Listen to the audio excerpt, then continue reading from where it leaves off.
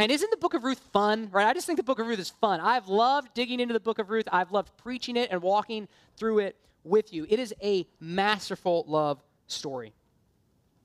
But what are we supposed to learn from it? What are we in 2019 supposed to learn from this chapter? Why did God include it in the Bible? Well, he included it in the Bible to teach us something very important about making a name for ourselves and to illustrate two different ways to do that. Make no mistake, this entire chapter is about making a name for yourself. I mean, think about it. Verses 1 through 6 are all about the rights of a kinsman redeemer.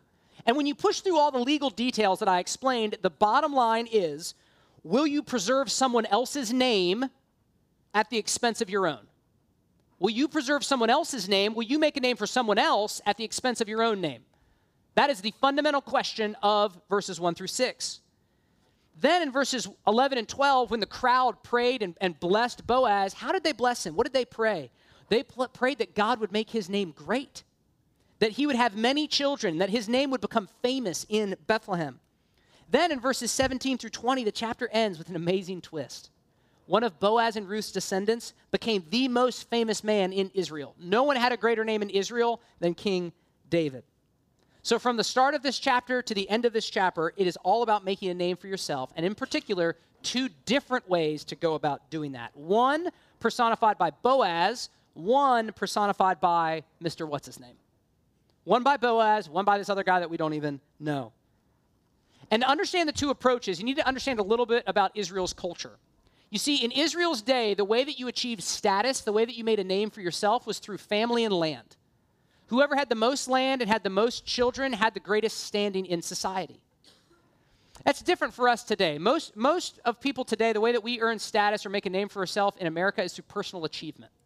Okay, so if you make more money than this other person, if you have more educational degrees, when you compare yourself with your college friends or with your high school friends on social media, those are the kind of things you're asking. Do I live in a bigger house? Okay, my house is smaller, but do I live in a cooler city, right? Like, what kind of job do they have? What kind of job do I have, right? We measure our worth. We make a name for ourselves through personal achievement. So our cultures do it in different ways, but it's the same goal. We're both trying to make a name for ourselves, and this story shows us two different ways to do that. The first is the way of Mr. What's-His-Name, and that's through self-promotion. The second is the way of Boaz, and that is through self-sacrifice. The first is through self-promotion. The second is through self-sacrifice. Let's look at the first way that you and I might make a name for ourselves today, the way of self-promotion. This other guy, Mr. So-and-so, tried to make a name for himself by acquiring more land and wealth. I mean, that was the conventional approach of his society. That's why he jumped at the opportunity to acquire the land at first. The Hebrew is really emphatic. Oh, yeah, I'll do it. That's literally how it should be translated. Oh, I'll do it.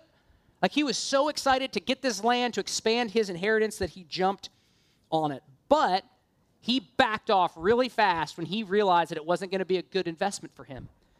He said, oh, no, I can't do it if it's going to cost me land. I can't do it if it's going to cost my children land. I can't do it if it's going to impair my inheritance, as he said. Simply put, this man chose the way of self-promotion. And allow me to suggest that this is the dominant and natural way that we operate. Self-promotion is the dominant and natural way that we operate. Now, you and I don't do it through acquiring land, probably, but I think we do it in a number of other ways. We pursue self-promotion in relationships, right? Most of us prefer to befriend people who elevate our social status, whether that's because they're successful or good-looking or the life of the party. But we avoid people who are awkward or irritating. Self-promotion in relationships. We promote ourselves in our commitments. We often ask the question, what do I stand to gain from this activity, to gain from this organization or this commitment, rather than what can I contribute? Pursue self-promotion and commitments. We often pursue self-promotion at work. And we try to highlight our contributions, which is why, by the way, isn't it agonizing when someone else gets credit for one of your ideas? Has that ever happened to you? It's so agonizing because we're so consumed. No, that was my idea. You need to praise me. I need my name to be elevated. The fundamental question at work in all of these realms, when we are operating by the principle of self-promotion, here's the question that we're asking at the most fundamental level. Here it is. What's in it for me? What's in it for me? Just like Mr. So-and-so, we evaluate the benefit And if it doesn't add up, we pass. We perform our own return on investment calculation, and if the numbers don't match up, we often say no. This is the dominant and natural way that our culture operates, right? Myself included. But what I want us to see from this text is the outcome of that approach, is the outcome of doing things the way our culture does things. Just think for a second about the guy who chose the path of self-promotion. We don't even know his name. We don't even know his name. Isn't that poignant? Right? Isn't that interesting that the man who sought to make a name for himself through self-promotion is forgotten? He is just dissolved in history. Why is that? Because self-promotion produces a short-term gain, but a long-term loss. Self-promotion produces a short-term gain, but a long-term loss. In college, I was obsessed with making a name for myself. And in some ways, it paid off. I received some nice accolades and plaques. I got invited to some fancy dinners. But then I graduated, and everyone forgot about me. Everyone forgot about me. And the new group of seniors took center stage. Self-promotion will oftentimes help you make a name for yourself for a season, but it will always end. That's just simply how life works. If you try to make a name for yourself through self-promotion, you might get the new job, you might get the new car, you might get the new house, you might get a bid to the right fraternity. But in a few months, everyone is going to forget about it. In a few months, you're going to be right back where you started, looking for the next job, looking for the next car, looking for the next social club that you want to be involved in. When we seek to make a name for ourselves through self-promotion, it is a short-term gain, but a long-term loss. But unfortunately, that's the only way most of us have ever seen. That's the fuel that our culture runs on. I have to watch out for number one, right? If I don't look out for me, who else is going to? But God wants us to see that there's a different and better way, a way that does not lead to your name being forgotten from the pages of history and referred to as Mr. What you call it, right? The way of self-sacrifice, the way of Boaz. Here's the second way that you can make a name for yourself. Self-sacrifice. Boaz did not take the conventional approach. In fact, rather than promoting his status, he kept sacrificing his status over and over again. By chapter 4, he was less wealthy because he gave up so much grain, and he was less renowned in the community because he wanted to marry a foreigner. Everything Boaz had done throughout this whole story made him go lower and lower in society. His name got smaller and smaller. And keep in mind that all the disadvantages that made this other guy say, no, I can't redeem it, that'll impair my inheritance, all those disadvantages still applied to Boaz, right? Boaz would have to pay a substantial amount of money to get this land. He would have to marry and provide children for Ruth, and then when those kids came of age, they would inherit that land back. He wouldn't keep it, right? Elimelech's name, not Boaz's name, would be increased. So from a conventional perspective, this was a terrible idea. This was bad return on investment. This was going to hurt Boaz's status, hurt his name, not help it. So why did Boaz do it? Because Boaz was asking a fundamentally different question. Rather than asking, what's in it for me, Boaz was asking, how can I help them? Rather than asking, what's in it for me, Boaz was asking, how can I help them? Boaz gave himself away so that Naomi and Ruth could be redeemed, so that they could be restored, so that they could have a name. Boaz sacrificed himself to save Ruth and Naomi. And in so doing, he illustrated the dominant theme of the book of Ruth, the dominant theme of this story, which is the sacrificial love of God. What I told you last week, the Old Testament calls Hesed. Hesed. You see, Boaz's love wasn't calculating. He didn't look at the situation and size it up and say, all right, this is what I'm going to gain, this is what I'm going to lose, now I'm going to make a decision. No, he looked at two women that were in desperate need, and he said, I have the ability to help them. I have the ability to keep Elimelech's family from dying out, so I'm going to sacrifice to do it. And like Boaz, God looks at our lives and chooses to love us, even though he knows we're not a good investment. God's love is not calculating. God is not looking at you thinking, man, is she going to add up? Is she going to make all the right choices? Is she going to pay me back for my love? No. He looks at you. He sees you in your need. He looks at me. He sees me in my need, and he acts. And he acts in sacrificial love. Why? Because it is core to who he is. From start to finish, the Bible tells us that God is a God of sacrificial love. We have nothing to offer him. We have nothing that he needs, and yet he consistently comes for us, and he consistently lays down for us, and he consistently gives us hope by laying down his own rights and privileges. And isn't it amazing that the God of the Bible is not capricious, he is not selfish, he is not a distant, cold judge, but he is a loving, sacrificial Father. And here's what I love. Here's what I love about this story. Boaz gave up his name to help other people, right? He gave up his name for Naomi and Ruth. And in response, God made Boaz's name great. Following that?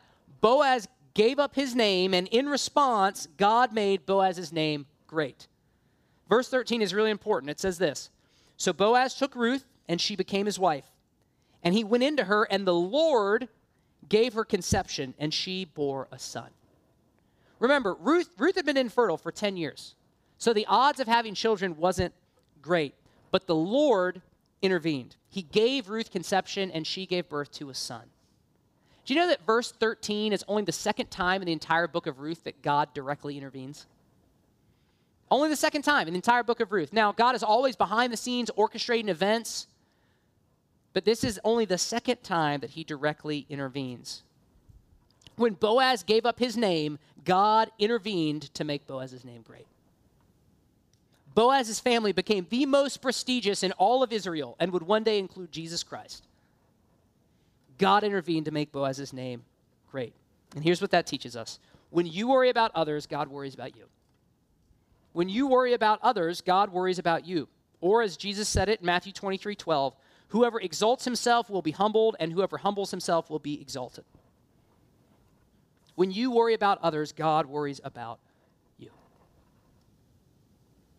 Now, I could stop here. And that would be kind of a typical sermon, right, that you've heard before. Like, all right, go care about other people, right? I could stop here and say, go and do likewise, but we probably wouldn't. None of us probably would. Why? All we've ever known our whole lives is watch out for number one. That's what our culture teaches us to do. If you're a UVA student, that is subtly what your entire academic environment is going to teach you to do. I'm living proof. Right? If you're in the workforce, that's what it's going to teach you to do. Our culture, our hearts tell us, promote yourself. You have to watch out for number one or no one else will. So where do we get the power to actually do this? How do we learn to trust God and, like Boaz, lay down what we can see and instead trust by faith? How do we know that if we lay down our lives, that we'll be taken care of? Well, we gain that power, we gain that trust by contemplating the sacrifice of the truer and better Boaz, which is Jesus Christ.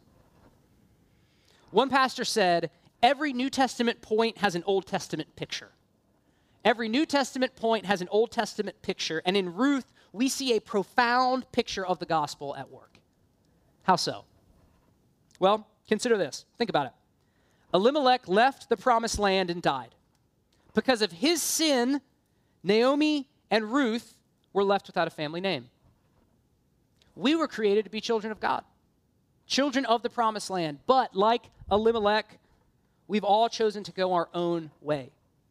We've all walked in sin, and as a result, we've lost our family name. Naomi and Ruth had no way of restoring themselves on their own. They couldn't do it. They needed a redeemer to intervene and to give them new life. In the same way, you and I have no way of restoring our family name either. We have no way of restoring our relationship with God on our own. We are dead in our trespasses and sins. We need a redeemer. We need someone from the outside to see us in our plight and to care. Through great personal sacrifice, Boaz redeemed Naomi and Ruth. Why? Because he was a worthy man.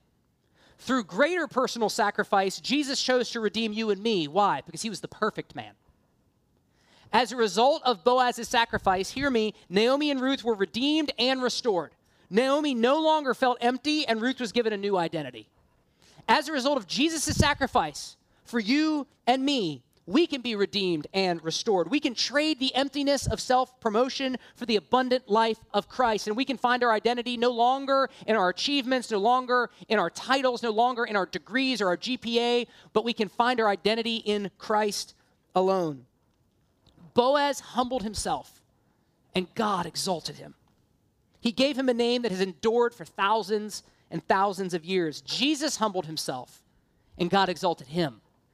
giving him the name that is above every name, that at the name of Jesus, every knee should bow and every tongue confess that Jesus Christ is Lord. Boaz gave up his name. He gave up his name. He let himself be made small so that Naomi and Ruth could have theirs back. Jesus gave up his life so that you could have yours back. If you think Boaz is a good guy, you have no idea who Jesus is. He left heaven. He left power. He left praise. He left authority, and he came down and he took on weakness and he took on flesh. And though he was rich, for your sake, he became poor so that through his poverty you might become rich. Now, let me ask you a very personal and practical question. When Ruth moved in with Boaz, do you think she wandered around worrying about what she was going to eat that day? Do you think she constantly questioned his motives? Do you think she wondered, I don't know if Boaz is trustworthy? Of course not. When Ruth moved in with Boaz, she trusted him. Why? Because he had paid the greater price to get her. He wasn't going to abandon her with the small things of daily living. You following me? If Jesus gave up his life to save you, is he going to abandon you in your day-to-day living?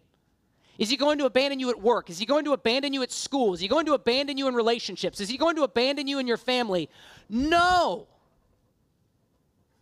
Which is why the Apostle Paul in Romans 8:32 is almost beside himself when he says, he who did not spare his only son, but gave him up for us all, how will he not also with him graciously give us all things? When you see that Jesus has been Boaz to you, it empowers you to be like Boaz to others. Because you no longer have to protect your name. You no longer have to watch out for number one, because you know someone with far greater wisdom than you and far greater power than you is watching out for you. So let me close by asking the question that I started with. Which of these approaches, self-promotion or self-sacrifice, characterizes your life? Which approach characterizes your relationships? Which approach characterizes your marriage? Which approach characterizes your attitude towards the church? Are you primarily looking out for number one? Are you primarily asking what's in it for me? Or are you primarily looking to lay down your life for the sake of others? When we realize, hear me, when we realize that Jesus accomplished our salvation by laying down his life for us, it should lead us to lay down our lives for the sake of others. Would you pray with me?